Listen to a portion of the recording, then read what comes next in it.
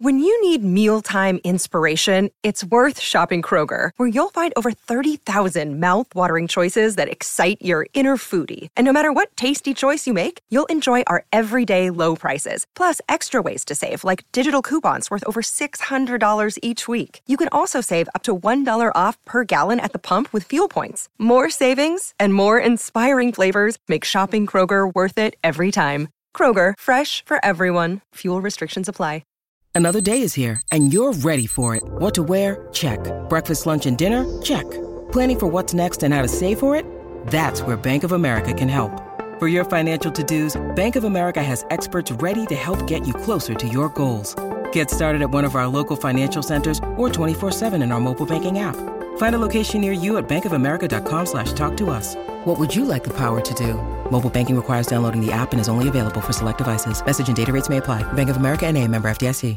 You're listening to The Gold Derby Show on the Gold Derby Podcast Network.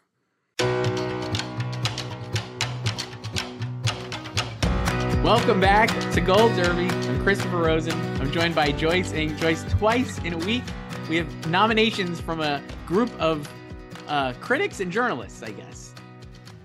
Tis the season. The Critics' Choice Awards, Joyce. Yes. The film nominations are here. Yeah, TV was last week. And TV was last week. I love when these groups that, besides the Globes that just do it all in one go, these groups that do film and TV, they have to announce it split. Because yesterday we got the Spirit Awards, which now do TV, their nominations. The Film Independent Spirit Awards, TV Awards. Yeah, and when they announced their film nominations before Thanksgiving. Yes. So we're not going to talk about the TV here. We're not going to swirl our yogurt here, our frozen yogurt. They can't mix. No.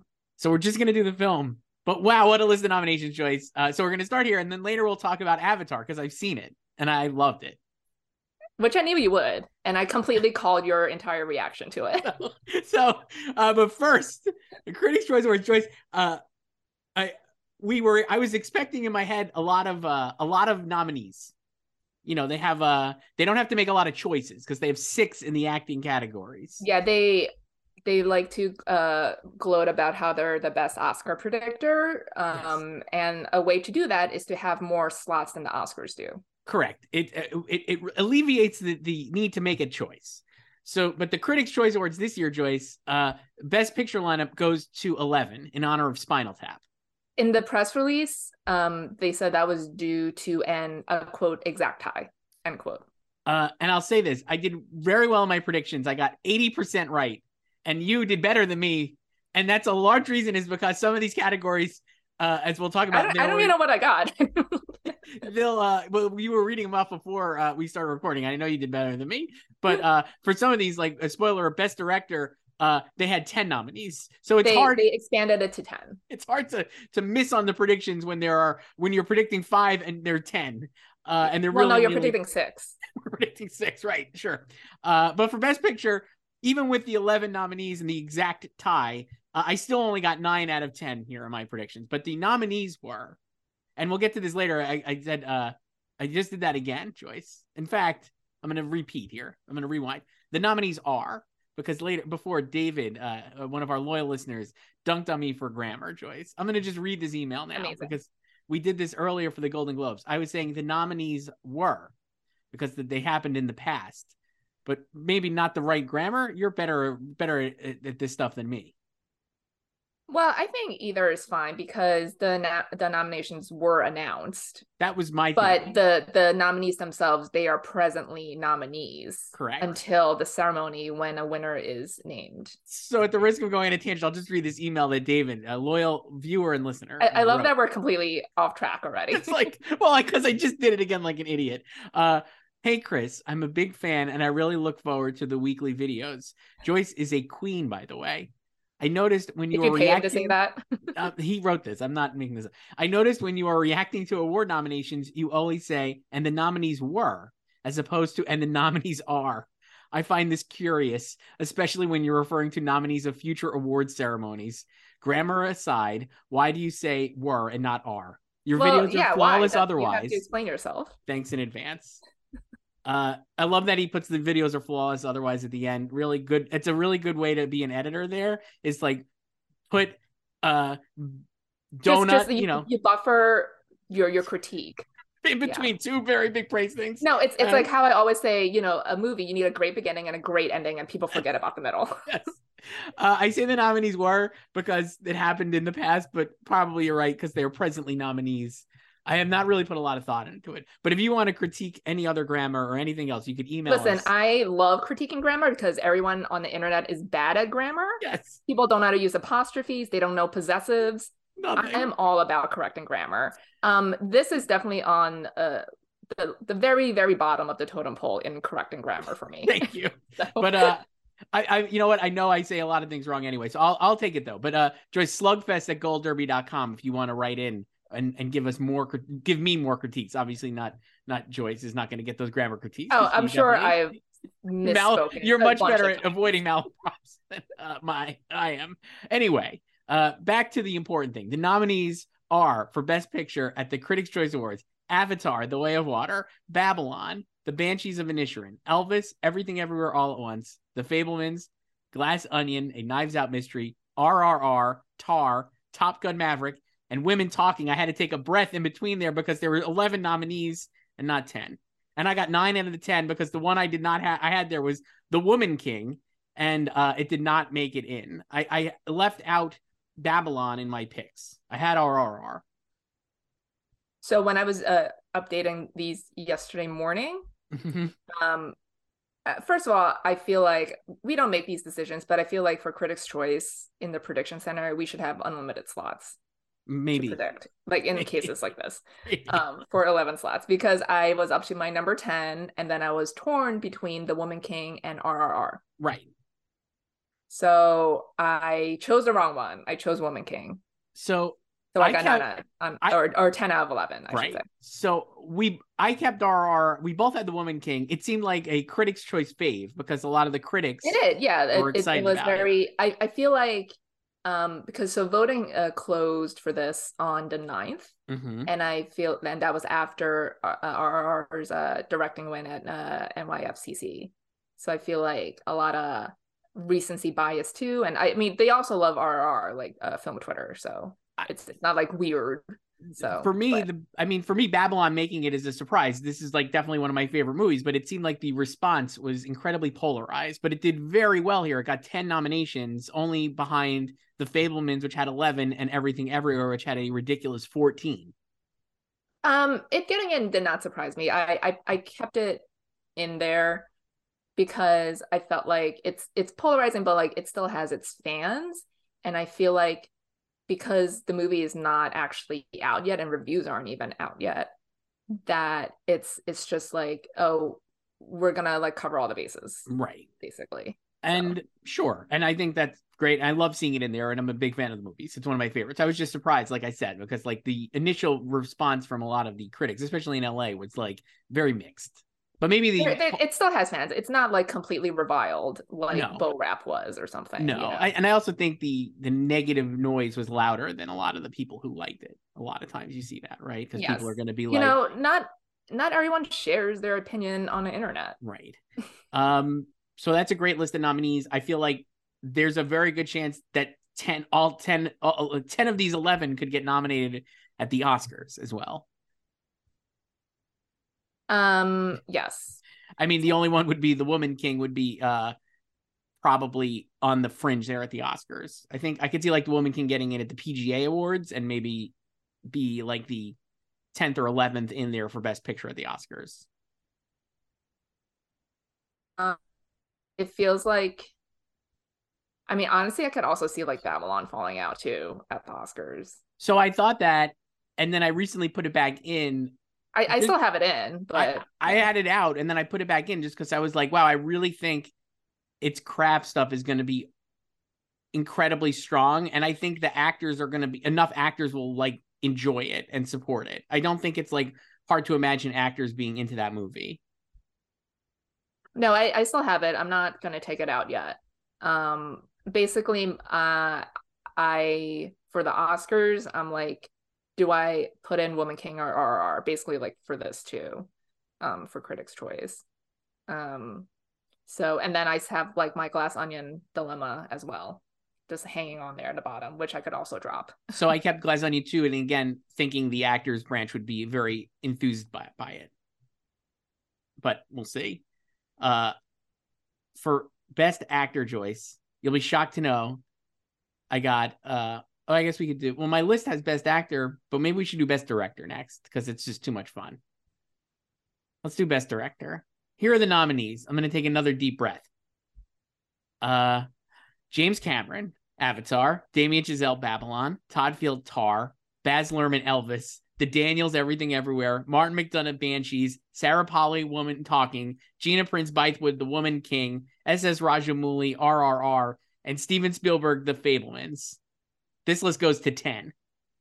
You did better with this than you did reading off Best Picture. I did. I took a deeper breath. There was also one fewer nominee. So. I got 6 out of 10. Because no offense to anyone who did not get 6 out of 6, which is what you could predict. But I don't see how you could miss anybody when it expanded to 10. Let me ask you this. So what were your 6 here? My 6 were Spielberg, Daniels, Sarah, Todd, Martin, and King of the World himself, James Cameron. I had the same 6 as well. And I'd be curious if that was the top 6 of the 10. It feels like probably. Maybe. Yeah. Sure. Spielberg continues to be the front runner here, looking like the Jane Campion of the year so far. Yeah, but he's kind of he hasn't won as many things yet. Obviously, it's still early in the critics season. He's only won NBR, I think, right? For directing. Yeah. So I had like a thought over the weekend. Because on Sunday neither of us went to this, but there was another Fabelmans screening, and the Q&A afterwards was moderated by Martin Scorsese. I wanted to go so badly, but I had other prior. I was like, as soon as I got that email, I was like, Chris is totally going to this. It would have been the greatest thing I've ever seen in person. But but anyway, so there are like some clips floating on Twitter. If you look it up, and some stories too. Oh, I saw them. Yeah. Yeah. I know you did. But anyway, I was thinking about like how, like in like now, like both of them, these legends in their twilight years, and like Marty has been more of a critical fave, like a cooler pick. Like you got, Irishman did well with like New York critics back then. And it feels like he has like more of like the highbrow and middlebrow bragging, like people want to support him and back him. Whereas with Spielberg, even though everyone agrees is like, oh, like all these movies are amazing that he made in the past decade, like he doesn't feel like cool enough for like New York to pick him for best director or something, So that was my thought. I think that's true. And I also think that like, when like, I think there's something with Scorsese where it's like, because he won for The Departed, I feel like that was like, it kind of like alleviated a lot of like the really pressing for an Oscar, right? Like, I don't think any of the movies that he made in that like run where he was like, clearly like, let's give Marty an Oscar kind of run were bad. Like I love Gangs of New York and The Aviator, but those felt like I am really trying to get an Oscar movie, right? And then Departed was just totally like F everything, and that's what he won for. I mean, we covered that year in Oscars playback. And I feel like with Spielberg, it's similar where it's like he hasn't won in so long. It almost feels like he is pressing a little bit too, right? Like the stuff that he's made, it could have easily been like Oscar-y, but in a different time. Like it's easy to imagine like West Side Story 20 years ago, like sweeping the Oscars. And last year it didn't. Yeah, but I feel like they like, maybe it's also because people want Marty to win a second one for directing. Right. So it feels like they're more inclined to back him and support him in the lead up. Whereas like, I feel like even though like, I don't know anyone who hates The Fabelmans. Like everyone I know who's seen it. I don't know a regular person who's seen it, but everyone like in like our circle and like the industry, whatever you want to call it, who has seen it, likes it at the very least, Yeah. But he just doesn't feel like a cool pick for them to. So I feel like he's not gonna like do that well with like these critics groups, especially like all the regionals, who are definitely gonna go for like the Daniels, you know, or Right. somebody like that. Or like, you know, SS's Rajamouli, like a cool pick. Whereas like, you know, when you were calling him the Jane Campion of the year before, like Jane was dominating everything. Well, Jane was going to get those critics groups as well. Yeah, like that, like he's not gonna get, like Spielberg is not gonna get all of them like she did. But I think he'll win here, and I think he'll win like at the Globes. He could also just tie here. He could tie her with Cameron. I was wondering actually after seeing Aviator. I was wondering if I saw Aviator 20 years ago. I was wondering after I saw Avatar if actually Cameron could win Best Director over Spielberg. I think it's not unlikely that that could happen, but I guess we'll see. I would say that I could see that happening at the Globes because they like gave it to him the first time Right. at the Globes. I would say like the thing I think with Spielberg and we've seen is like, man, people like filmmakers love the movie, and I think that will like even though, I mean, that'll obviously he'll get nominated, but I still think he's like the front runner because I don't think like he is yeah, like, but anyway, yeah, I think if you're expecting him to pull off like a sweep or something and like lead the Metacritic's like awards table, like probably not gonna happen. Right. That's fair. So for Best Director at the Oscars, I have like almost a similar list right now. I have Spielberg, the Daniels, Todd Field, Cameron, and McDonough. I took out Sarah Polley, and I'm close to putting Giselle back in too, which would drop McDonough, but that's what I got in my head right now. Why do you want to put him back in? I'm just torn on. I'm like, I feel like Babylon is, you know, like I said, like I just love it. It is like a really good movie, and like he's so. I just don't know how the branch would react to him. Like I said, I think it'll have like a lot of strong like tech category support. I just can't tell if like will like that branch be like screw this young whippersnapper, or like we love even though he won obviously, or will they be like actually this was great and we have to put him in? I don't know. I have no idea. I mean, like I took him out a while ago, but I feel like Cameron would get in. Do you still I think Cameron will get in for sure. Do you still have Sarah in? Sarah Polley. No, I dropped her the other day, remember? When we so you don't have, so who are your five then? The same five? Yeah, Spielberg, Daniels, Todd Field, Cameron, and Martin. McDonough. So I put in like I've always wanted to put in Martin, and I may have had in him for like 20 minutes a long time ago. And I was just like hanging on to Sarah. I mean, one of the things I was thinking this week about Sarah, because like obviously after the Golden Globe snub, people were like, what an outrage that she's not on the list for Best Director. And I was thinking, I was like, one of the probably not that it matters, but a large reason why would be after the first screenings of the movie, one of the big knocks of the movie was how it looked. And I do think that like kind of set the tone a little bit in a negative fashion. Like that was like, even people who love the movie were like, but it looks terrible and it looks like a play. And like we said, it's not really like a play. And the desaturated photography didn't really bother me enough to think that it was going to negatively impact the movie. And right? it makes sense for the movie. Like it's kind of like when you just walk into a dark room and your eyes have to adjust, you know? Right. And I just was like, oh, imagine if people would just, instead of like immediately going to that, like when, you know, the director does a lot of different things. And like we had said in this a long time ago, like the performances alone should get her like consideration, because I think the ensemble work is so strong in that movie that's like a great credit to her. And like she created a great working environment and all these incredible things that she's doing. And visually it's not like Avatar, like no kidding, right? Like there are different goals for these movies, but it did make me laugh that I was just like, yeah, great way to like not have like poison the well a little bit would have not been to be like, this movie looks like junk. I don't like the way it looks, and then to get mad about her getting snubbed. We talked about this like 3 months ago now, literally 3 months ago now. But yeah, a lot of bad takes.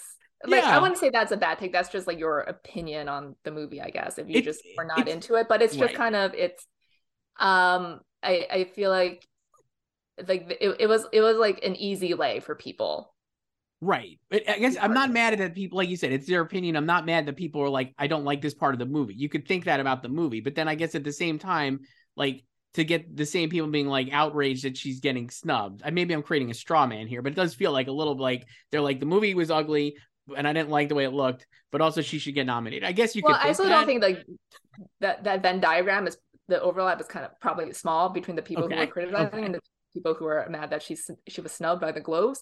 But I mean, we've talked about like how we've been worried about her before, and it just feels like, women talking is like, everything's kind of like people. It's just kind of muted, everything around it right now, right? Like it's a really good film and it has solid reviews, but I feel like it's just lacking passion. I think that, I mean, in the end, that's what it is, the passion, right? Yeah, like there's not a lot of passion there.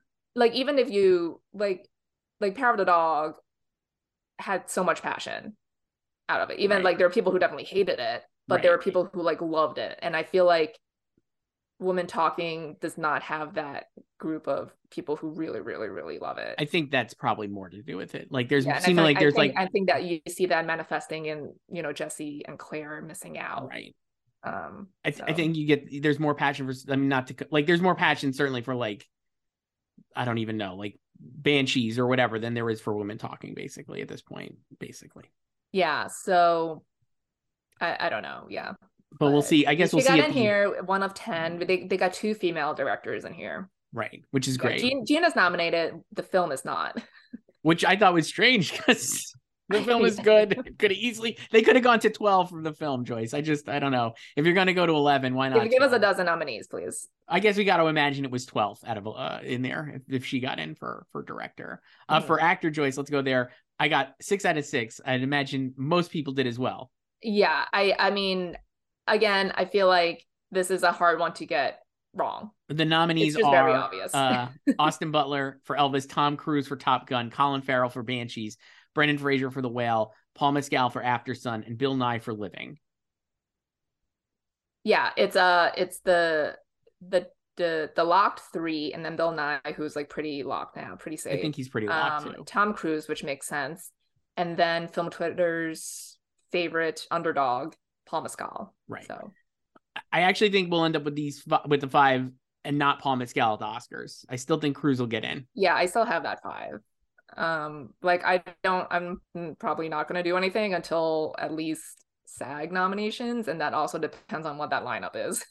I was thinking about Top Gun, and like I said, I'll probably eventually have a winning Best Picture here, Joyce, before this is out, and Tom Cruise getting a Best Actor nomination. One of the driving points of the movie, I think, is, and the reason why I think actors respond to it and could respond to it in a way that they haven't in previous tech movies, right? Like you think like a Mad Max or whatever, is that the entire movie is also about the relevance of movie stars in the text, where Tom Cruise literally is told at the beginning of the movie by Ed Harris, like, you're not worth it anymore. We don't believe in your kind. We want to drone everything, right? And all this different Remember stuff. When they released that clip at like Comic-Con in 2019? Mm-hmm.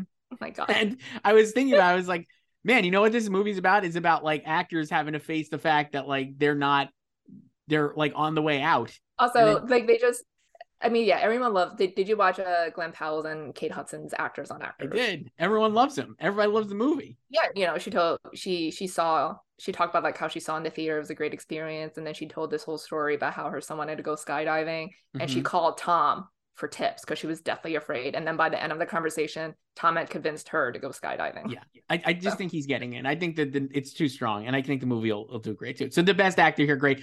I would say Colin Farrell should be the favorite to win. If I had to guess. Talked about this. Was it Monday? Was it going to be a tie between him and Austin? So, I mean, I have Colin and Austin winning the Globes, and this ceremony is happening 5 days after the Globes. Right. So it'll be a tie, maybe.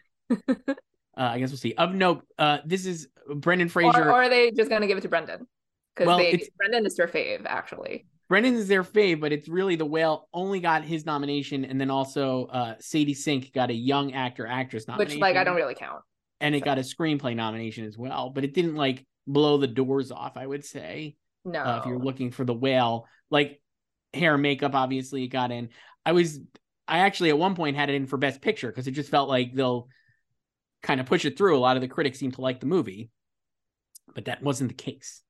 So no, I think it's like it's a weaker Babylon. Like it's polarizing just like Babylon, but it's a lot weaker than Babylon. yeah, and it had obviously less nominations than Babylon. For Best Actress, Joyce, the nominees, again, I got all of these, as it turns out. Great when you don't really have to make a choice. But the Best Actress nominees. You know what you just had to do here? Just copy the top 6 in the Oscar odds. Michelle Yeoh for Everything Everywhere, Cate Blanchett for Tar, Danielle Deadwyler, Michelle Williams, Viola Davis, and Margot Robbie. I got that. That's great. I mean, that seems like 6 out of the 5 out of those 6 will get into the Oscars. So yeah, like Danielle was always getting in here. You know, it's good to have her in here. I think the snub doesn't matter because you know they were always going to nominate her here. Right. And yeah, with the 6 slots, like Viola and Margot were gonna get in. Like I was never considering Olivia Colman, who got the Globe nomination, or Ana de Armas. Sorry to them. I mean, like this category again, like we said, I think there's 3 locks, right? In Michelle, Cate Blanchett, and Michelle Williams, Michelle Yeoh and Michelle Williams and Cate Blanchett. Probably Viola is a lock, maybe. So do you think she's ahead of Danielle? I do, and I think it's Danielle versus Margot for the last spot, and I would give the edge to Margot because it's a louder movie. But so what is your Oscar lineup it's right that now? 5. It's so you drop Danielle. Yes. Because I don't want to drop Margot. I mean, like an issue with Margot is that she disappears in like the last 45 minutes really of the movie. I mean, so does Bill Nye in Living. Right. But no, I think Margot could get in. I wouldn't be surprised if Danielle gets in. Obviously, like we said, there's a lot of support for her performance from actors, but I just wonder if enough people will prioritize the movie enough to have her number 1. You know what I mean? Like, I think she needs like a lot of 1s. Well, yeah, but the thing is, like, that performance is a 1-getter. It is. Like you just have to watch it, and then like if you like her performance, you're probably gonna rank her high on your ballot. Right. And Margot is like a 3-4 getter. Yeah, like that's no offense to her, like that's a filler nomination. But I mean, it's enough of like enough. I think more. Yeah, I mean, I would say the same thing about Viola too. You know, I would say I liked Viola. I definitely like Viola more than Margot's performance, and I prefer her to Danielle's performance too. Like I thought like the tones she was doing in the film was amazing. Like that the second pool scene with Tuso great is so incredible. Good. She's so good. And then obviously there's all the physical aspect, which is like cool too. But I don't know if she is a one getter like Danielle's performances. I don't disagree anything you're saying. I just think there will not be enough 1s to offset the quantity of votes. Yeah, that's the thing, Margot because Woman King and Viola and Babylon will be more visible than Till ultimately. That's what I'm going with. But I mean, it could be wrong. I think Danielle could easily get in. Like we saw last year, I think Danielle is very comparable to Kristen Stewart for Spencer. So do you think she's going to miss SAG? She very easily could. I mean, it is a very SAG-friendly performance, but she could miss it, but still got in at the Oscars because, like we said, when Kristen had enough manic support, basically, to get her in, right? There was like the people who loved it. Yeah. And so I think you can see that with Danielle, she was the lone nominee.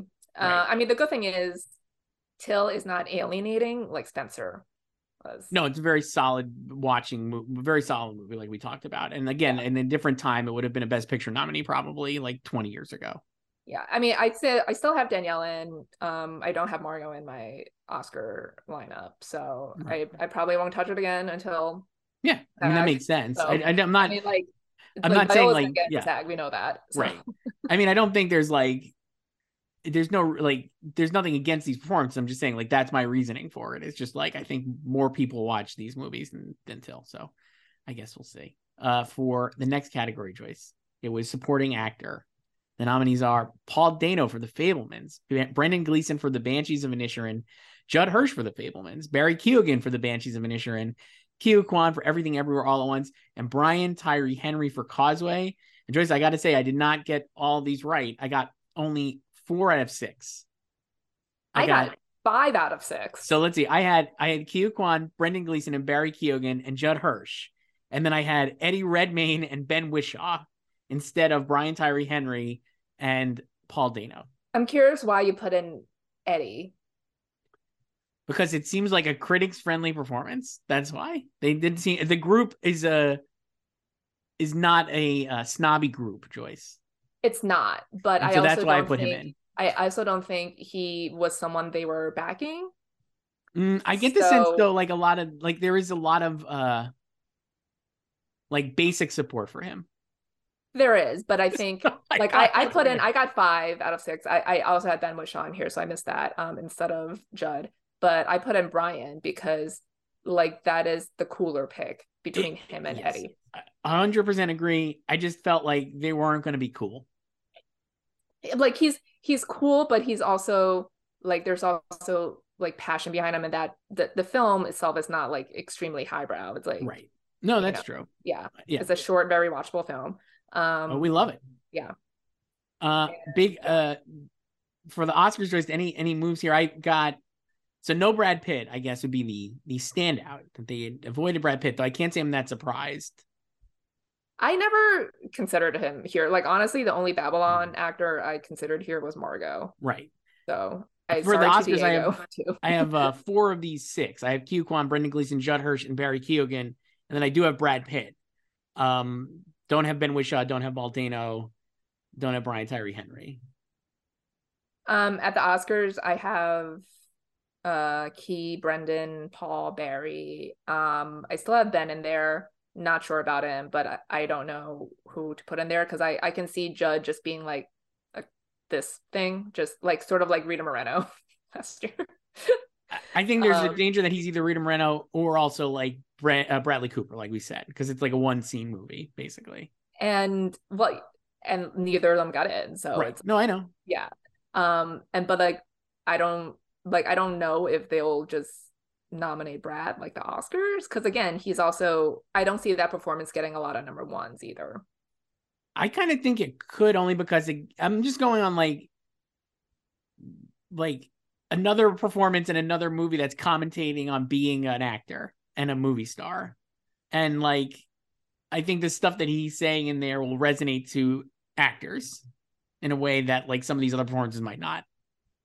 I mean, I think I do. His is, Tobey Maguire notwithstanding, as I've said, his is my favorite performance. Right. But I just think, I don't know if any of the Babylon performances will ultimately be somebody's favorite. Right. That's fair. I mean, then do you think that like, I guess at the Oscars, what I would and then wonder from you is Brian Tyree Henry like is going to get enough ones that he could get in for a movie that he'll be a low nominee for? I mean, I would love to see it, but I'm also wary of low nominees, as we've discussed. Like that's very hard to do. So that's why I'm sort of just hanging on to Ben as well, because like it's definitely going to get into adapted screenplay at least, even if it completely tanks in supporting actress. And Best Picture probably. Best Picture.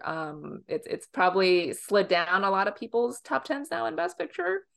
So I don't know. I'm just like, I guess the same kind of thing, caveats here. Like Judd Hirsch, I could actually see being a lot of number ones because it is a noisy enough performance in a big movie that everyone's going to watch, that it's like the most memorable part of the movie, that I could see him just being enough number ones actually to get in compared to like a Rita Moreno. I don't think anybody like, no offense to the great Rita Moreno, I don't think anybody watched West Side Story and was like, that's the best part of the movie. No. And that was also, I think that was a symptom of kind of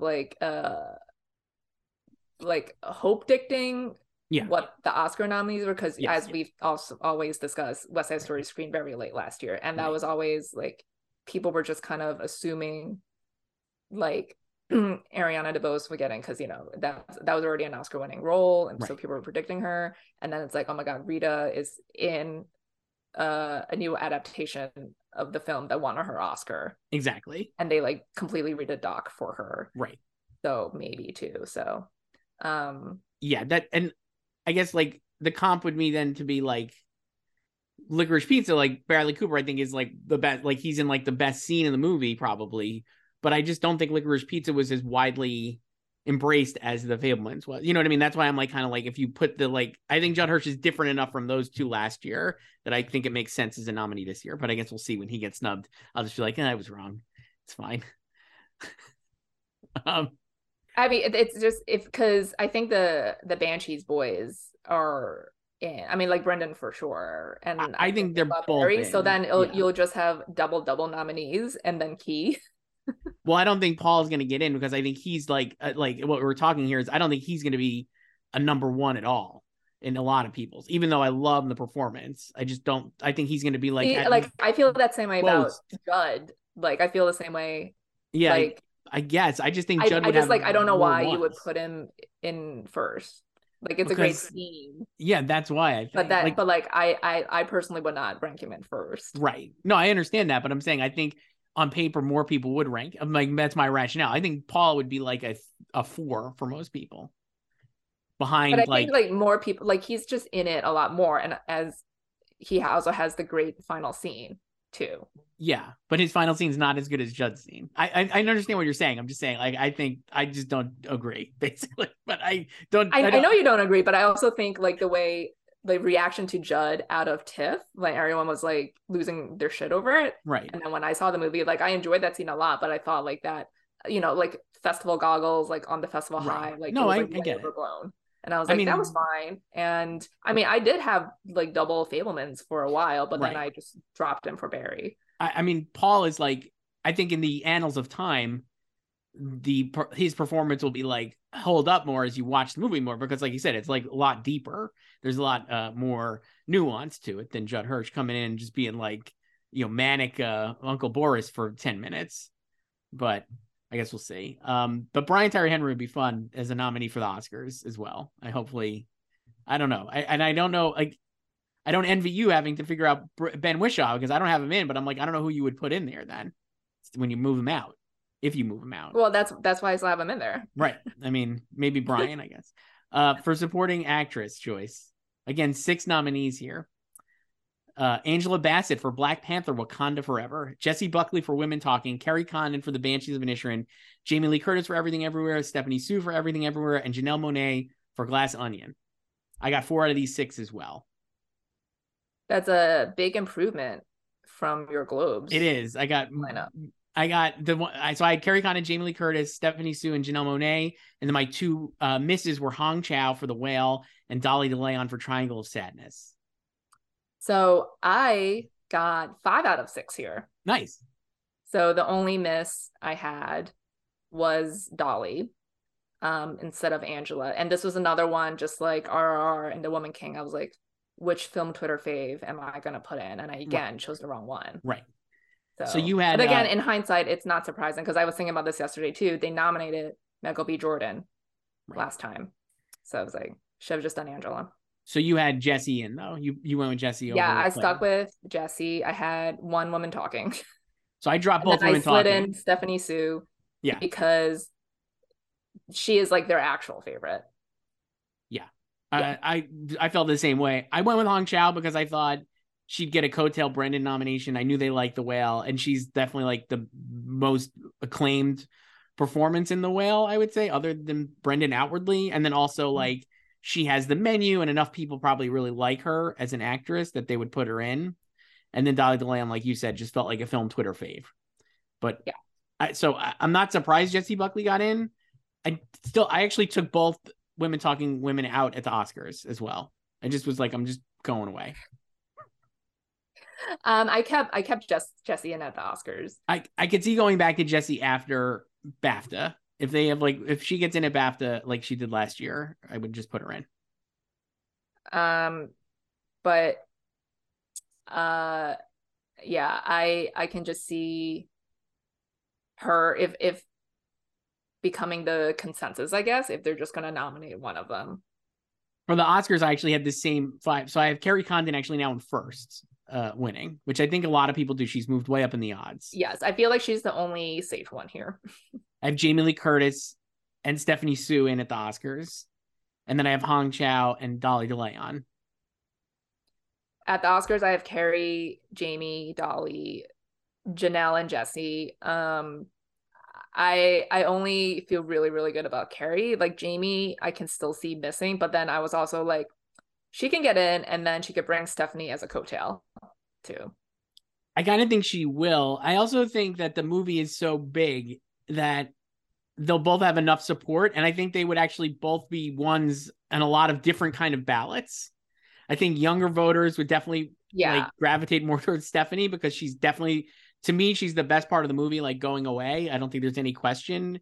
That character is just basically a section of the internet. And I think younger members of the Academy would really respond to it. And then Jamie Lee Curtis is such an icon that I actually think she would get in based on like having enough support in the community at large. I don't, but this is, even though like she's the veteran, and Angela too, this is so like, I was like, I can also see both of them missing, not because it's like they're both veterans, but I also don't think either of them the same thing as like number one picks. It's just kind of or just like on the strength of their performance. It's just like, I know her, I love her, she's an icon, a legend, she should have an Oscar, or like in Jamie's case, like an Oscar nomination. But then like for both of them, it's good that like this category is just so chaotic that they can both get in. I mean, I could easily, I mean, like we kind of, I mean, I definitely scoffed at it, but I'm like, I mean, Angela Bassett really could get in, like, no doubt. I still feel like the superhero bias will hurt her in the end too, which Jamie doesn't have. Like, she's in a top Best Picture contender. It's gonna get a bunch of other nominations, and Black Panther is weaker this time. Like, it's definitely not getting into Best Picture. I would be surprised if it got into Best Picture. It'll get like, it could get like visual effects, text, and, you know, song. It might even win song. Yeah. So, but I agree with you. I don't think it's as strong. That's why I was like, I mean, it's like, a more I could see her being. year. I could see her being like the Globe Critics' Choice, possibly SAG nominee snub. Right. Yeah, I can see that too. For we don't predict this, but I'll just read them off. Young actor, actress choice. Those nominees were Frankie Corio for Aftersun, Jalen Hall for Till, Gabriel LaBelle for Fabelmans, Bella Ramsey for Catherine Colberti, Banks Repta for Armageddon Time, and Sadie Sink for The Whale. Nice. Well, I know you would be voting for Sadie. I would, absolutely. She'd love her. Big Sadie Sink fan.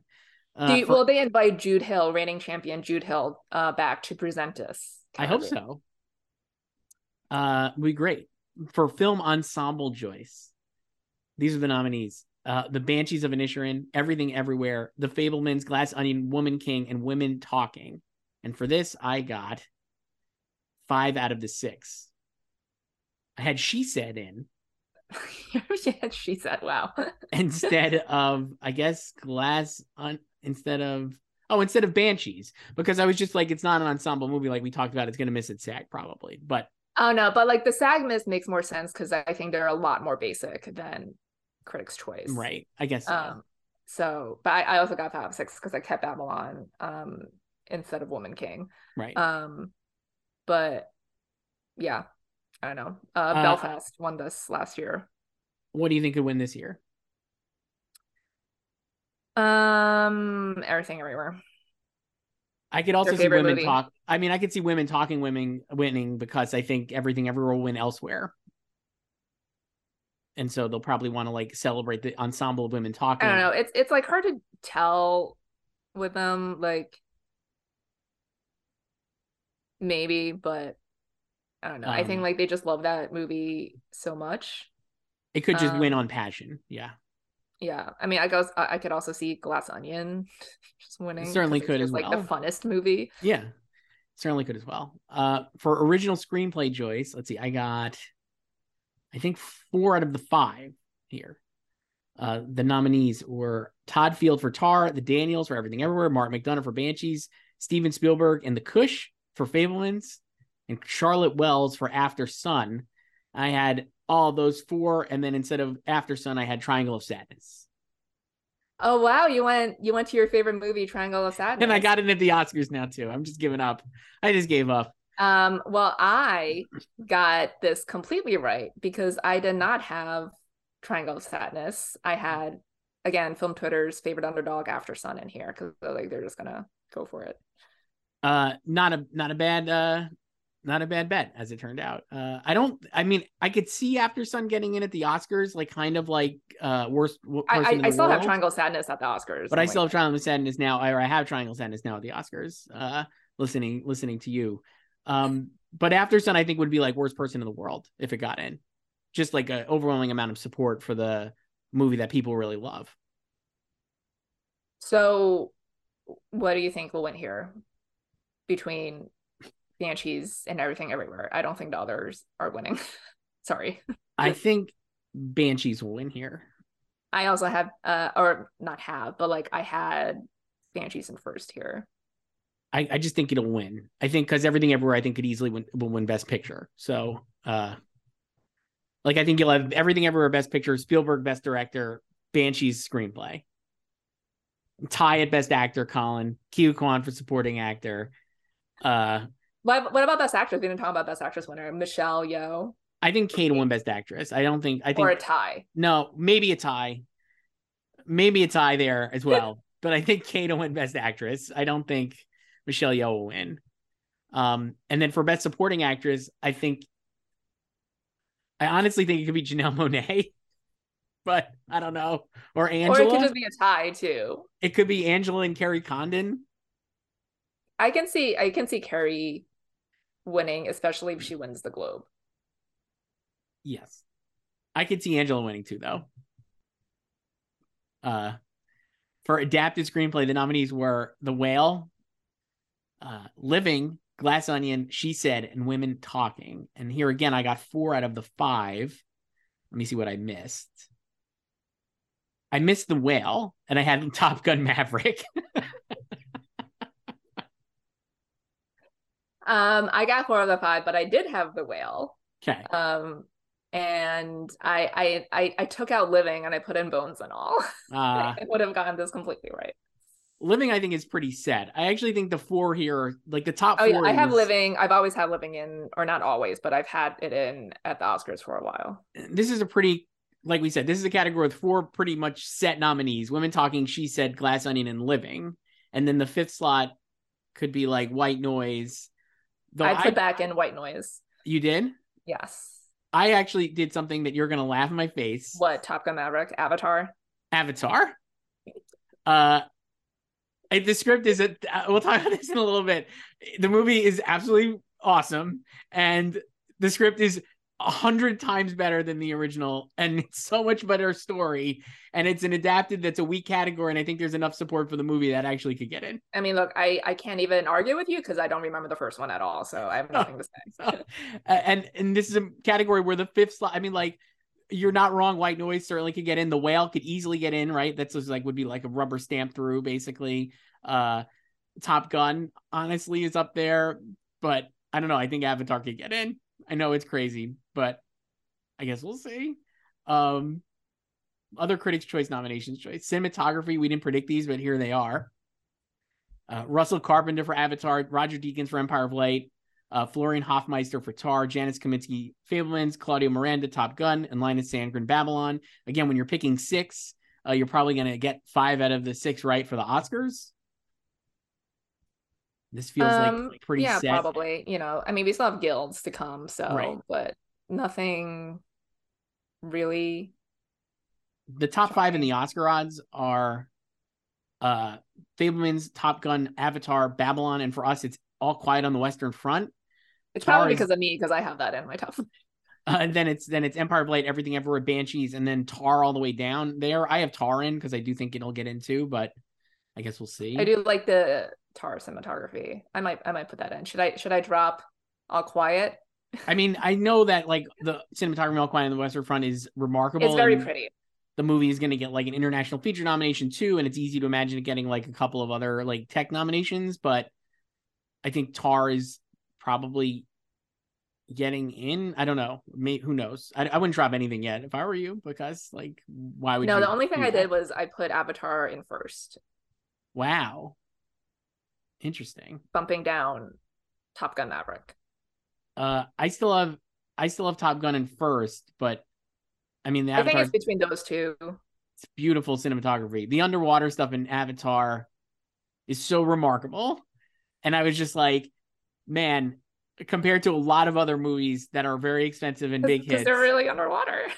This shit looked awesome. It looks real. Like he sells that these Avatar things are real. I just was like, I'm buying this hook, line, and sinker. No, it's true. And it's also like, again, I don't remember the first one at all, but it's just like, it's like, this is fake.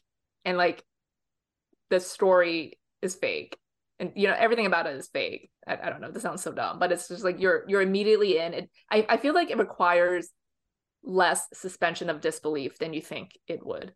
So I rewatched so let's just talk. We still have some nominations here to do, but why don't we should we sidetrack into Avatar? I mean, we can talk about it later. Let's talk about it later, because I have thoughts on that. But exactly what you said is exactly right, and I think I know why. But for best production design at the Critics' Choice Awards, it was Black Panther. Hannah Beachler Joyce.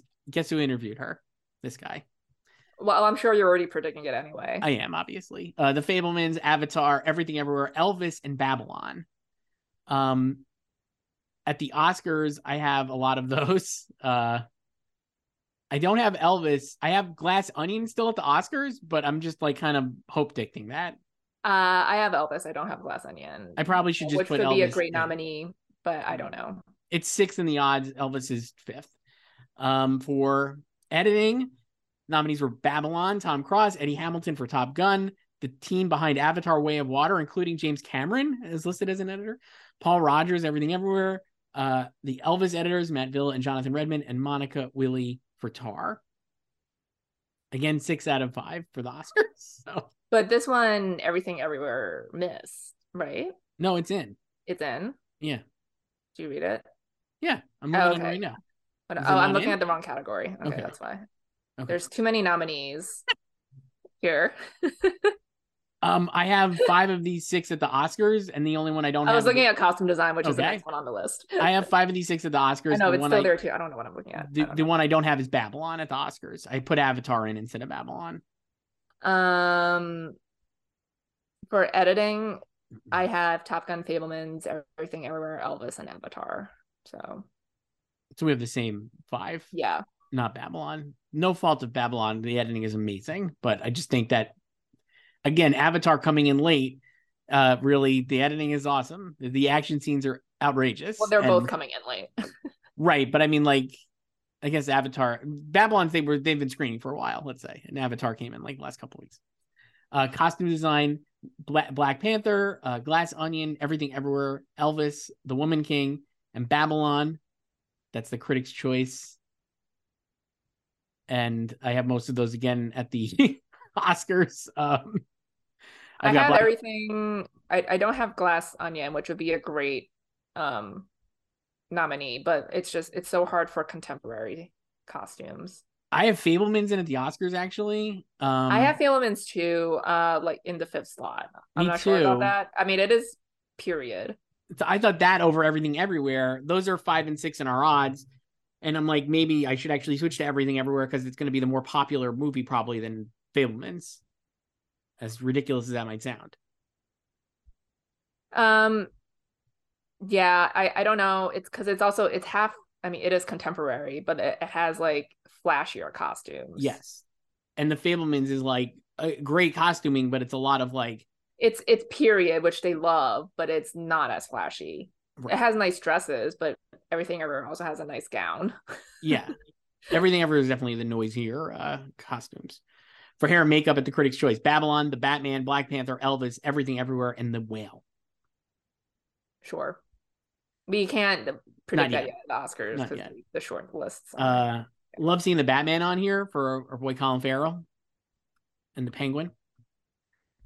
Barry and Colin, great twofer this year for them. A lot of good makeup for Barry too in Batman. For visual effects, Avatar, The Batman, Black Panther, Everything Everywhere, RRR, and Top Gun. Seems likely that a lot of these will be at the Oscars as well. We can actually predict that now, Joyce, at ours in the Oscars. Because the alleged list is out. So I actually have Avatar, Top Gun, Black Panther, Everything Everywhere, and I put Nope in there, even though it's a wing and a prayer. Probably should. I have Avatar, Top Gun, Everything Everywhere, Doctor Strange, Into Multiverse of Madness. Nice. And I put in the Batman. I was torn between that and Nope, but I put in the Batman. I just love Nope, and I don't think it'll happen, but I put it in for now. They do a best comedy at the Critics' Choice Awards, Joyce. They used to have comedy acting categories and action acting categories. The nominees are The Banshees of Inisherin, Bros, Everything Everywhere, Glass Onion, Triangle of Sadness, and then The Unbearable Weight of Massive Talent. Cool. Not a great year for comedies, but I'll tell you what movie I would have definitely put on here and probably number one because the funniest movie of the year is Do Revenge on Netflix. Just a winning teen comedy. Did they even submit that? I hope they did because it's absolutely hilarious. Definitely some of the hardest I laughed at any movies all year. Some of these I already know you like that movie, but I don't think anyone is shocked by the person who loves Gossip Girl and The Bold Type. Yeah, no. Is a fan of Do Revenge. Some of these I just would not call comedies. I understand they're designated comedies, but sure, I don't know. I think that it's most of the Globe nominations. Yeah. So for animated feature choice, we can predict this. We did. And I got all 5. The nominees are Pinocchio, Marcel the Shell, Puss in Boots, Turning Red, and Wendell and Wild. Yes. I got this all right, too. I get the sense of, like, at least 4 of these will probably get at the Oscars, and then the last spot could be any number of different animated movies. I still don't have Marcel getting at the Oscars. I kind of think it will. I mean, I don't know. I'm not sure about Wendell and Wild. I think it's pretty open after Pinocchio, Turning Red, and Puss in Boots. Those seem like the 3 locked. And then they have a foreign language film choice, not international film. But the nominees there are All Quiet on the Western Front, Argentina 1985, Bardo, Close, Decision to Leave, and RRR. Is this like Bardo's biggest nomination so far? I believe so. And this is why I'm like, you know who did not seem to like Bardo? A lot of critics, but it still got in on international feature for them or foreign language film. We know a lot of filmmakers like it. Filmmakers love it. Yes. Chloe Zhao, Barry Jenkins. Yeah, they are huge fans of this movie. And I think, again, another movie that, like, beyond the loud noise of award season will have however anything can have a staying power, especially when it's on Netflix. No offense to Netflix, just stuff just disappears. I think this is a movie that people will go back to and look at and like study as like a filmmaking exercise. Not necessarily, it's not made for like normals. It's going to be something. I mean, he also did a complete re-edit of it after the initial review. Yes. So, but it's going to be something that will be relitigated in like 10 years and everyone will be like, why were we so harsh on this? Absolutely. And you know, I think like I always feel like award season does disservice to the movies because most people are like looking at it from like what can win and what can, and you don't really pay attention to the movie itself. You should like actually hand out awards like 5 years later, right, when you have more distance from it. I mean, I do this too. It's tough. I try not to do it, but it's like, it's hard. That's how everybody talks about it. So I think Bardo will have a long life. But anyway, I was surprised that it made it in here because I don't get the sense that a lot of critics enjoyed it, but there you go. I think RR is winning. Oh, definitely. Yeah. So, yeah. If only a great reason to think about it winning is because Rajamouli got in for Best Director. So it's like the only movie here to get a significant nomination elsewhere. Yeah, and it's also just the most populist. Oh yeah. Too. So Best Song choice, a lot of Globes faves here at the Critics' Choice Awards. Carolina from Where the Crawdads Sing, Taylor Swift. Ciao Papa from Pinocchio, Top Gun Hold My Hand, Lift Me Up Black Panther, Natu Natu RRR, and New Body Rumba at White Noise. Your the LCD Sound System song. Great song. Mm-hmm. I would love to get in at the Oscars. I'm not predicting that. So now Taylor Swift has shown up here for a movie that a lot of people don't seem to like, that's on Netflix and remains popular. Was like a sleeper hit for Sony. A song that's not like one of her most recognizable. She got nominated here. She got nominated at the Golden Globes. She's obviously a filmmaker now. Could get in for all Too Well short film. Does this song Carolina get into the Oscars? I feel like they don't, like, I would not be shocked if it didn't even make the short list, like How Beautiful Ghost. Also, the other one that she had missed the short list from her doc, which I love. That song was great. Yeah. This Americana movie. They're not Swifties. No. So, but yeah. The rest of the internet and the film critics are. Natu, I think, could win here also. Yes. So. Because I personally find all the other nominees like just completely serviceable. And also like they're used in the movie as well. So I would just give the edge to Naatu because of its use in the movie. Even though like I do like New Body Rumba a lot, but I don't expect that to win. No. And then for best score, this is the last one that the Critics' Choice Awards give out. There are 6 nominees here, one of which is disqualified from the Oscars, seemingly. But so only 5 of these will get in at the Oscars. But the nominees are Alexander Desplat for Pinocchio, Michael Giacchino for The Batman, Hilda Gudendauer for Tar, Hilda Gudendauer for Women Talking, Justin Hurwitz for Babylon, and John Williams for The Fabelmans. And Hilda Gudendauer for Tar is seemingly disqualified at the Oscars. Yeah, not enough original music. So I have 4 of these 5, I think, at the Oscars. I did too. My other one, oh wait, which one did I miss? I have Banshees. I put Pinocchio in. I have Banshees instead of The Batman. I have Banshees and Empire of Light. Instead of which 2? Babylon and what else? Well, they have 6, so right. Instead of Babylon. So I have Babylon in. I have Babylon pretty high, but I talked to Justin Hurwitz, which was a great dream of mine because I love his music so much, and he rules, and that score rules. There are a lot of good scores this year. I also want to put in Terrence Blanchard for Women Talking, which is another great score. And Woman like, King, he's like in the club now. Woman King. Woman King. Too many women. Love his score. Yeah. I love the Avatar score also. Yeah, that's a good one. There's a really good piece during a chase scene. So do you think I still have John Williams just winning here, basically on like the John Williams like Lifetime Achievement Award? Do you think he'll win though? I don't know. Like I have him mostly in first because I'm like he'll get in for sure, but I don't know if he's a lock to win.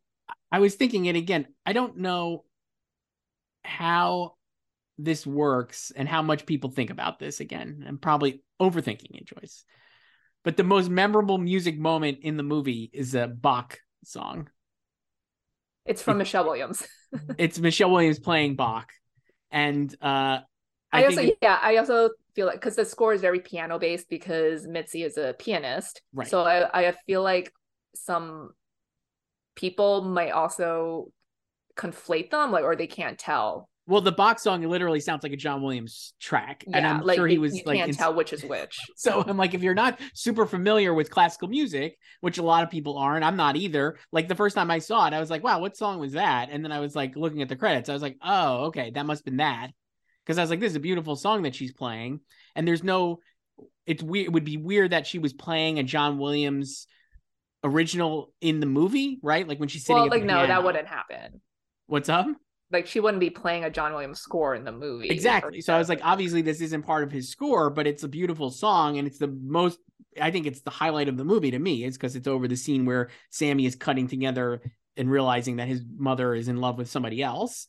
I guess that's a spoiler, but it's not a spoiler because it's real life. And he's talked about this for decades. The movie's been out for a month and it's available now on VOD. VOD now. So yeah, I think that I think he could win an Oscar literally for that one scene. He did a rearrangement of it, I believe, and it's on the soundtrack. And it's like him and I forget who the pianist is who worked on the Fabelmans with him. Let me see. I want to get that woman's name right. But like I don't know if like he'll just win because like he's retiring. Right. I don't know.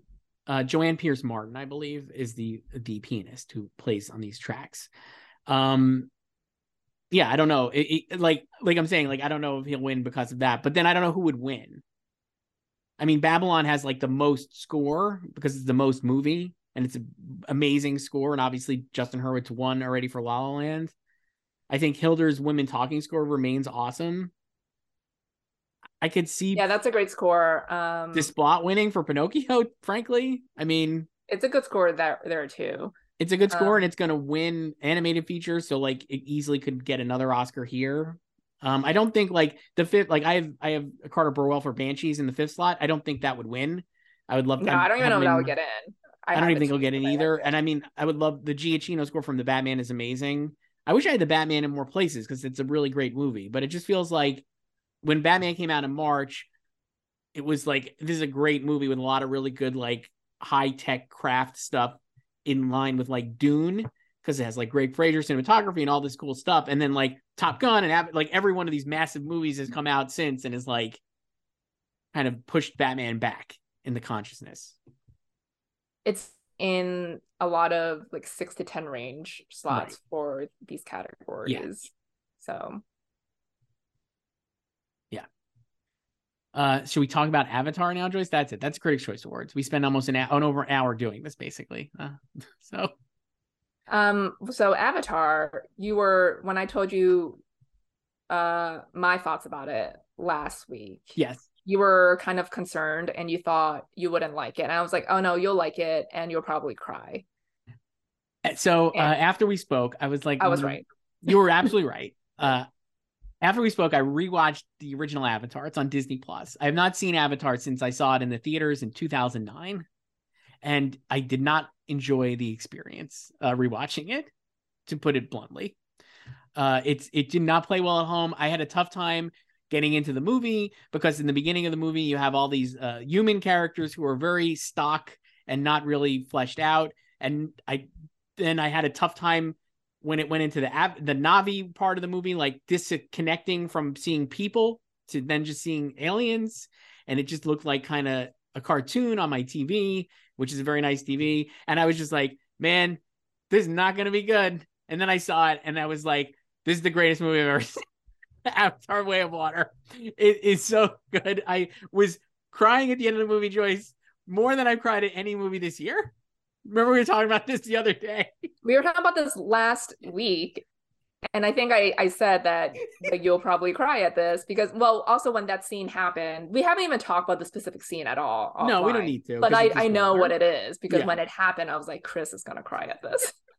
Like, here's the thing. The discourse around Avatar has been for a long time. There's no cultural relevance to it, right? Because everybody knows Han Solo and Indiana Jones and Iron Man, but nobody knows Jake Sully, and except in the context of like making fun of Avatar, and you can't name another character, really. And I've seen Avatar: The Way of Water, and I have not really an idea of who any of the people are named. None of the children. No, I don't think I know any of their names. I call them by their actor names. And yet, I was like, the movie ended and I was like, I would die for these characters. I can't wait to see the third movie. Bring it on. I don't even need to know their names. It's so good. I know. And I've also seen like some like critiques about like, oh, they're so blue and like you can't tell them apart like the kids. I'm like, oh, I easily told them apart. I just don't know their names. You could easily tell them apart visually. You know what it is? I need captions. Like I need to see how the names are spelled. That was a tough thing too. Like a lot of them are like the names of not just the characters, but like what are the whales are called like Telecun, I think. Telecun, yeah. So like I know, like I read the wiki page before I went to see it, so I did see the names, but I'm like I still like I want to like see their face and then also watch it with closed captioning. But I just thought the movie, like I honestly think it's like the biggest improvement between first and second movie I've ever seen. I can't even James Cameron is like obviously known for elevating sequels, like Terminator 2 is like an incredible sequel. Terminator was a lot better than the original Avatar though, but Terminator 2 is great. And Aliens obviously is a much bigger and louder movie than Alien. And obviously he didn't direct the original Alien. But I don't know. I was just blown away by this movie. I thought it was so good. It looks so good. Like you were saying. And I think the difference is the reason you just totally buy it and it's hard to explain. And if somebody's like actually still watching this and is like, this kid is an idiot, is like, because there's not a lot of human characters in the beginning, you just immediately are like, kind of like focused in on the Na'vi. And it just, your mind just kind of like understands it. I found it a lot easier to like get into it. I don't even know, because I know you liked the first hour more than I did. I just found that to be just kind of repetitive and just kind of like treading water until the second hour when they meet Kate Winslet. And then I'm like, now we're finally into it. And then like the last 2 hours I was like completely into, especially the last hour, which I think everyone is into. But I don't even know if it was like the first hour, but I was just like by the time it was over, and as you know, I am completely impartial to this movie. I was like, that was great. Like it was too long for me still, but it was a great movie. I was talking to my friends who's like gonna go try to see it in the real theater, and we've been like, just like, again, not the biggest Avatar fans, the original Avatar, and he was just like, and we had talked about it like last week, and he was like, ugh, no way. And I was like, I don't know. And then he was like, Avatar, and I was like, it was amazing. And he was like, I cannot believe you're saying this. I was like, I know. And I was like, I kind of like said it like the first hour to me felt like a great TV pilot, because it is like a lot of catching up, like, or like world building and setup, and it ends almost on a cliffhanger because they the Jake Sully family is forced to leave their home, forced to go find Kate Winslet Kate Winslet and the water-based Na'vi. And so like it ends almost on a cliffhanger where like, we're gonna go, and they're like flying off into the sunset on their winged creatures, which I'm sure have a name in the Na'vi or Pandora world. And then the second hour is a lot of like, here's how things work. Here is how they have to learn how to breathe underwater. Right. Great chase sequence. And like a lot of, you know, teenage angst.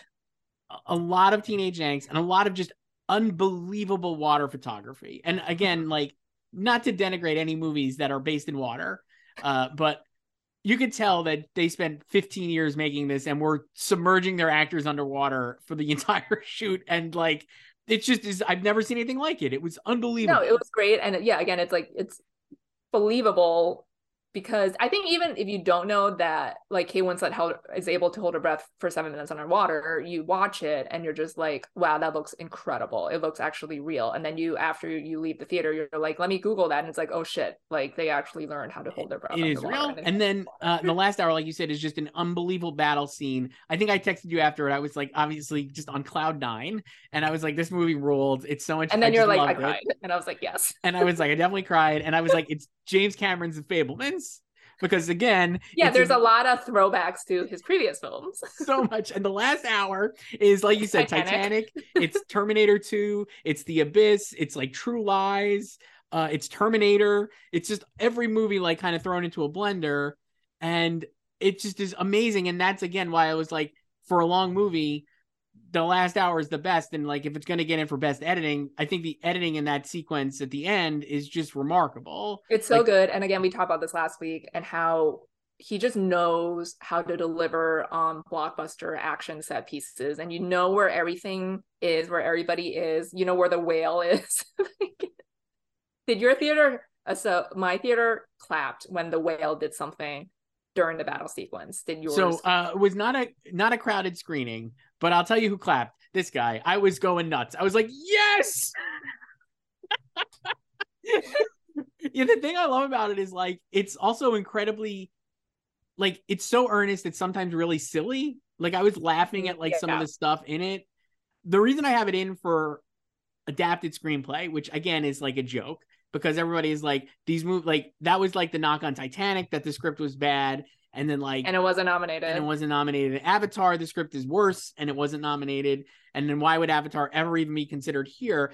Again, the reason I think this movie is so good is because there's an actual story, like you understand the stakes. And I think the characters, even though I literally cannot tell you most of their names, Kiri is the Sigourney Weaver teen character, I believe. Yes. And then Took is the little girl, Took and Kiri, and then Jake Sully, obviously, and Neytiri and Quaritch, who were left over from the original. So I know like 5 characters, obviously, but there's a lot of other characters. Like, I could not, if you gave me 1,000 chances, I wouldn't be able to tell you the name of the oldest son or Kate Winslet in the movie. Kate Winslet is Ronal, which I knew going in, but I don't even know if they said her name in the film. Did they? They had to have when they met, right? But I don't remember anyway. I think so. I have no idea. But all I'm saying is, like, the reason I think the script works is because, like, you care about the characters so much, and that's like in the writing. And that's when I knew. I was like, Chris is gonna cry. I'm like, was so invested. I was so invested in the characters, and even, to be frank, like we said, it's not a spoiler because in the movie, like, Quaritch was the original villain, which mostly like a human performance in the original, played by Stephen Lang. And Stephen Lang has said he's going to be in all the sequels. And Stephen Lang is back in this one as a Na'vi, and you'll see like they very quickly dispatch of like how that happens. But I was like in the original, like that character was such a hacky character, very stock, like kind of like Arlie Ermy in Full Metal Jacket, like clearly like just nothing to it. And here he's gotten so much more like depth and shading, and it's like really interesting. And I was just like, I don't know, I think the script does a really good job of like creating dramatic moments, especially because a lot of times, at least for me, I'll get a lot of a character because of the actor's performance as well. It's not just in the writing, it's in the performance. And here, again, they're motion capture performances, but you're looking at a blue cartoon the whole time. It just totally works. I'm totally in. I don't get it. I don't know how he did it, but he did it. It's just and the awesome. whales too. Like I care about the whales. The whales talk. And like you said, when you were saying that, I was just like, Selena Meyer, what the F? And subtitle whale. It kills. It's so good. I don't know. I have it in. I put it immediately. Obviously, I had it in for Best Picture and Best Director, and I'm just like, screenplay. I think it'll do really well. I think, like you said, I think it could split with Top Gun in a lot of these craft categories. Have it, like I said last week, because when I was like updating last week after I saw it, I looked at the 82nd Oscars, and I was like, so I won those 3 categories. I was like, it could easily win those again. So I have it winning those same 3 categories again. I mean, I don't think that's necessarily wrong. I mean, it's just like, it's like a real thing. It's really good. Avatar. I don't know if people know about this little movie. Week. Yeah. Yeah. I think the reviews, the embargo lifted on Monday, right? Or yesterday. I don't remember. Was it yesterday? It was yesterday, Tuesday. It was yesterday. Wednesday. Yeah. I think they were mostly positive, which we were expecting anyway, because most of the reaction was positive. Yeah, they were I think it's like 80% on Rotten Tomatoes, maybe last time I checked. So, I mean, it doesn't matter. It's like no Oscar voter is like patrolling Rotten Tomatoes and Metacritic and be like, oh, I can't vote for Avatar now because it has a 72%. Right. But I actually think like, I think that it's better than the first one, and that like most critics have seemingly, the critics who gave it positive reviews have all like kind of said that it's better than the first one, leads me to believe that it will do incredibly well here at the end of the year. Do you think, like, I've seen chatter or just thoughts about what if Cameron misses like Denis Villeneuve last year, because this is like the big tech thing and it's going to do well at the box office, but they just snub him because that branch is snobbier and they'll prioritize other people. I mean, I could see that. Certainly, I could easily see him winning. I'm not even kidding. He could easily miss, or he could get in. I don't know what the vibe. Because it's the director's branch. I'm just like, I don't know, what is the vibe you think around Cameron in that branch? But he's also going to have the I Save Cinemas narrative too, just like Top Gun Maverick. Right. And I mean, I actually think he could be the number one on a lot of people's lists because the spectacle is unbelievable. Yeah, the spectacle is incredible, and it's just like he doesn't miss. And he doesn't miss. And it's like it's like, not only does he not miss, like I said, it's like most people have been like, this movie's not going to work, right? Like we waited 13 years for this. Like it was just a joke every time the release dates kept getting delayed. And now it's like, it not only works, it's really good. I don't know. I could see him missing certainly, but I don't know. Like, again, like I think he's actually in now. So I don't know how that shakes up the whole category, but like, I mean, I moved him up to second behind Spielberg on mine. Not that it matters, but then I have Daniels, Todd Field, and Martin. Yeah. I took out Sarah. I know, so sad.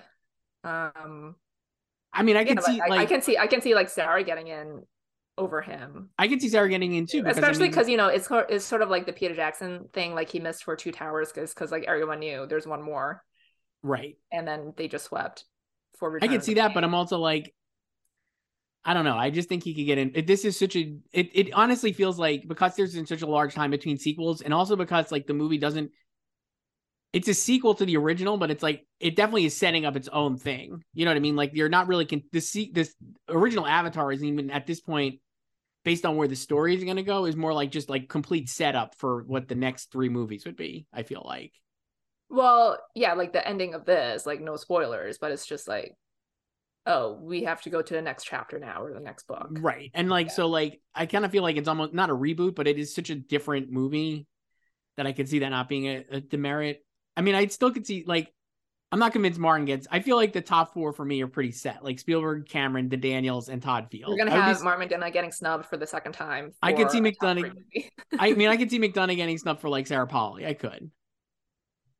I don't know, because I think, again, it's much, I think the problem with McDonagh and Sarah Polley is I think both of them have movies that are thought of more as a writing achievement than a directing achievement. Yes. And so they could both miss, and then Chazelle gets in for like the directing movie, right? Because he's not going to get in for writing. Like you could have a scenario where Martin McDonagh and Sarah Polley both win Oscars this year. I mean, I would do like SS Rajamouli before Chazelle. I mean, I could see that too, but I'm like, you could have like McDonagh and Sarah Polley could win their screenplay Oscars and not get nominated for director. Yes. And then, but I feel like it's more. I feel like Banshees is more of like a Manchester by the Sea. I know we talked about this last week. Yeah, and it's Martin, visually, because like people were also worried that Kenneth Lonergan would get snubbed in director too, but he got in and obviously won for screenplay because no one was really looking at Manchester as a directing thing, but it was a top 3 movie at the end of the day, and he got in. And you could have like, or like Gina Prince Bythewood can get in here for the 5th spot. Instead of Rajamouli. Like for DGA, I think Cameron's getting in. That's going to be a very populist lineup. Like DJ is just bros and commercial directors. Spielberg, Cameron, the Daniels, Todd Field, and Chazelle or something. I mean, I could see like Joseph Kosinski getting in a DGA. Like, I'd be down for that. Hell yeah. But crazy. Yeah. So Great that was movie. Avatar. And Joyce, we're going to wrap up here because we've been going on for so long. But I do have one last email. And you can email us at slugfests@goldderby.com. And we're going to do a mailbag episode between Christmas and New Year's. Put that one in the bank. And then see what we could get. So if you really get those questions in, get those grammar corrections in. Yes, please correct our grammar. But make sure you don't have any grammar mistakes in your emails, because then I'll call you out for that. Right. This one is from Ron, who writes about Banshees of Inisherin. I'm not now on HBO Max. They have not removed it from HBO Max. What's that? They have not removed it from HBO Max. They have not. No. And here's what Ron writes. I'm not sure if Joyce has revealed her laugh line from Banshees of Inisherin, but I'm betting it's obviously I don't know what ensconced is. Ron, gold star for you. Nailed it. You know me so well. I rewatched it a couple weeks ago. I rewatched it last night, obviously. Absolutely hilarious line. He's so good in the movie, and that's like the best line reading of the year, probably. It's so good. I actually I had a screener for it like a couple weeks ago, and I didn't watch the whole movie because I was like, I'll just wait to watch the whole thing again on HBO Max. But I just fast forwarded to that part just to rewatch it. So good. It's so funny. When I rewatched it, the two things I thought were he's amazingly funny. Barry's my favorite part of the movie, and I think Carrie Condon will probably win an Oscar for it. She's got just so many great scenes and so many like Oscar clips. I felt like watching it. There's at least 2 that I could think she could have as an Oscar clip. It's also basically sort of like the supporting wife trope, but she's a sister. Yes. It just is like a great performance, and in a wide open category in a movie that's beloved. I feel like it is beloved. Like it does feel like a pretty safe Best Picture nominee, safe to get like 9 or 10 nominations. Frankly, it could easily get like 9, right? It could get 4 acting nominations. I mean, it would really have to explode below the line, like score, production design, costumes. It would get picture. It could get director, screenplay. I mean, that's like, and then it could get 4 acting. So it could get 7 at the very least, and then like scores maybe 8, and maybe costumes is 9. If it got in. Yeah, like when I was rewatching it last night, I was like, this is just also a great sibling relationship between the two of them, Colin and Carrie.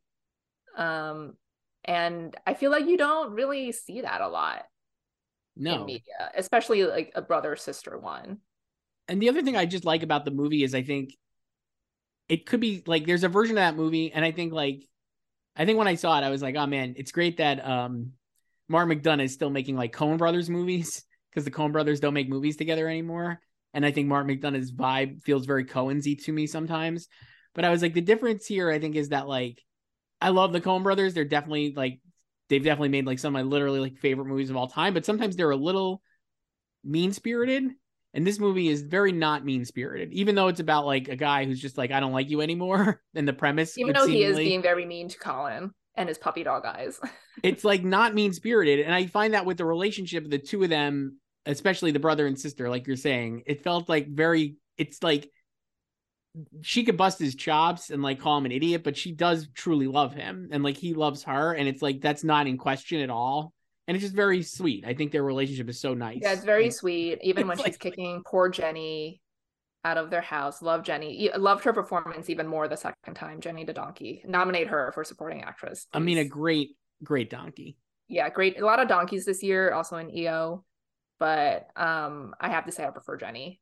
So there's another great line that he says, I'm not putting the donkey outside when I'm sad. Yes. Just a hilarious line. So I know, and I love Colin's performance even more. Just there's like, that's why I like rewatching movies I love, because you just like get to focus on specific things. And that's also why I don't mind spoilers. Like if you told me the entire plot of Banshees before I saw it, like I wouldn't care. You could spoil anything for me. I don't care, because then I'll go in and I can focus less on the plot and I can focus on other things going on. I don't disagree with that. I think there's, not to continue this and derail it, but spoilers for me, it's like, if the movie is like building to like if the twist is a shocking reveal, that kind of diminishes the experience of seeing it the first time.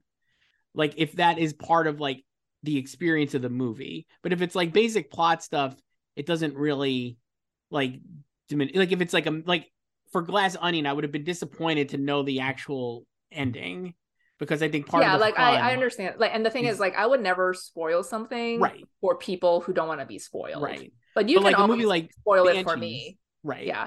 A movie like Banshees, I'm like, it's not like there's nothing really to spoil. Like it's not like it's not like hinging on like a mystery. Friends breaking up. Yeah. Right. Yeah, but even with like mysteries, like in that case, like with Glass Onion, I wouldn't care if you told me like who the killer was or the twist, because like what I used to do when I was a kid, I would read the clue books. Mm-hmm. And at the end of the chapter you have to turn it upside down and you see the winner, or not the winner, the killer. So I would do that first. I would like go to the end of the chapter, turn my book upside down, read the killer, and then I would read the chapter, because I want to be looking for like all the clues and see how they wrote it and everything. Funny. So I don't do that with horror movies. I was just thinking this because I'll probably do it with the new Scream. I'm a big Scream fan, Joyce, but I'm also a scaredy cat, and I don't like violence. You need to know spoilers for Scream. Well, with like the original, like with the Scream, the last one that came out this year, which I loved, like truly loved, and I've seen it twice. Like I remember, like literally before I went to see it, I was like, I need to know exactly like when these death scenes are and how violent they are, because I just don't want to have to like hide my eyes the whole time, and I don't need to see somebody get like stabbed in the throat. So I'd like to cover my eyes at that, or if I could see it first in some capacity, like, did somebody put up a crappy rip on YouTube of like a death scene in Scream? Let me just watch that quickly with the sound off, so I'm not going to get scared and not going to like have to hide my eyes, and then I'll at least expect it, and then when I'm watching the movie I can be a little more chill. Oh my god. So I don't get squeamish. I don't get scared. I'm not a big like slasher horror person in general. Yeah. So I mean, I haven't seen a Scream movie since Scream 3. You're missing out. Like I said, Scream, you know what would be on my top 10 of the year? The Scream 2022. Great movie. Sure. Oscars for Scream. But yeah, like you could spoil Scream for me. I don't care. It's fine. I'm not gonna spoil Scream. And I'll never get mad at you for spoiling, like a 10-year-old movie. All right. Did someone get mad at you for spoiling Uncut Gems? Oh yeah, that was true. Yeah. Somebody did. Yeah. A 3-year-old movie. Yeah. All right. Well, that's it, Joyce. So you could go predict the winners for Critics' Choice Awards.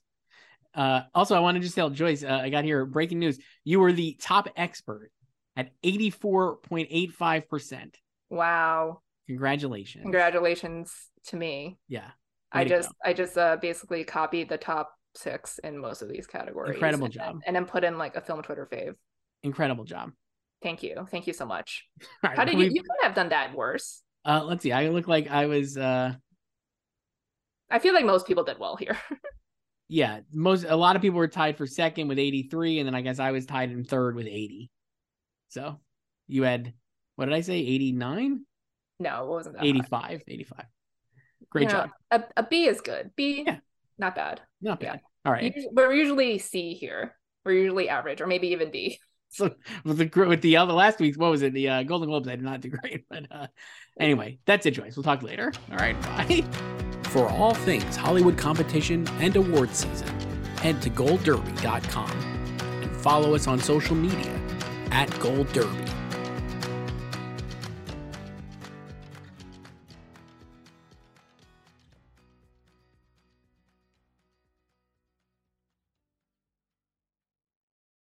Hello, it is Ryan, and I was on a flight the other day playing one of my favorite social spin slot games on ChumbaCasino.com. I looked over at the person sitting next to me, and you know what they were doing? They were also playing Chumba Casino. Coincidence? I think not. Everybody's loving having fun with it. Chumba Casino is home to hundreds of casino-style games that you can play for free anytime, anywhere, even at 30,000 feet. So sign up now at ChumbaCasino.com to claim your free welcome bonus. That's ChumbaCasino.com and live the Chumba life. No purchase necessary. VGW. Void where prohibited by law. See terms and conditions. 18+.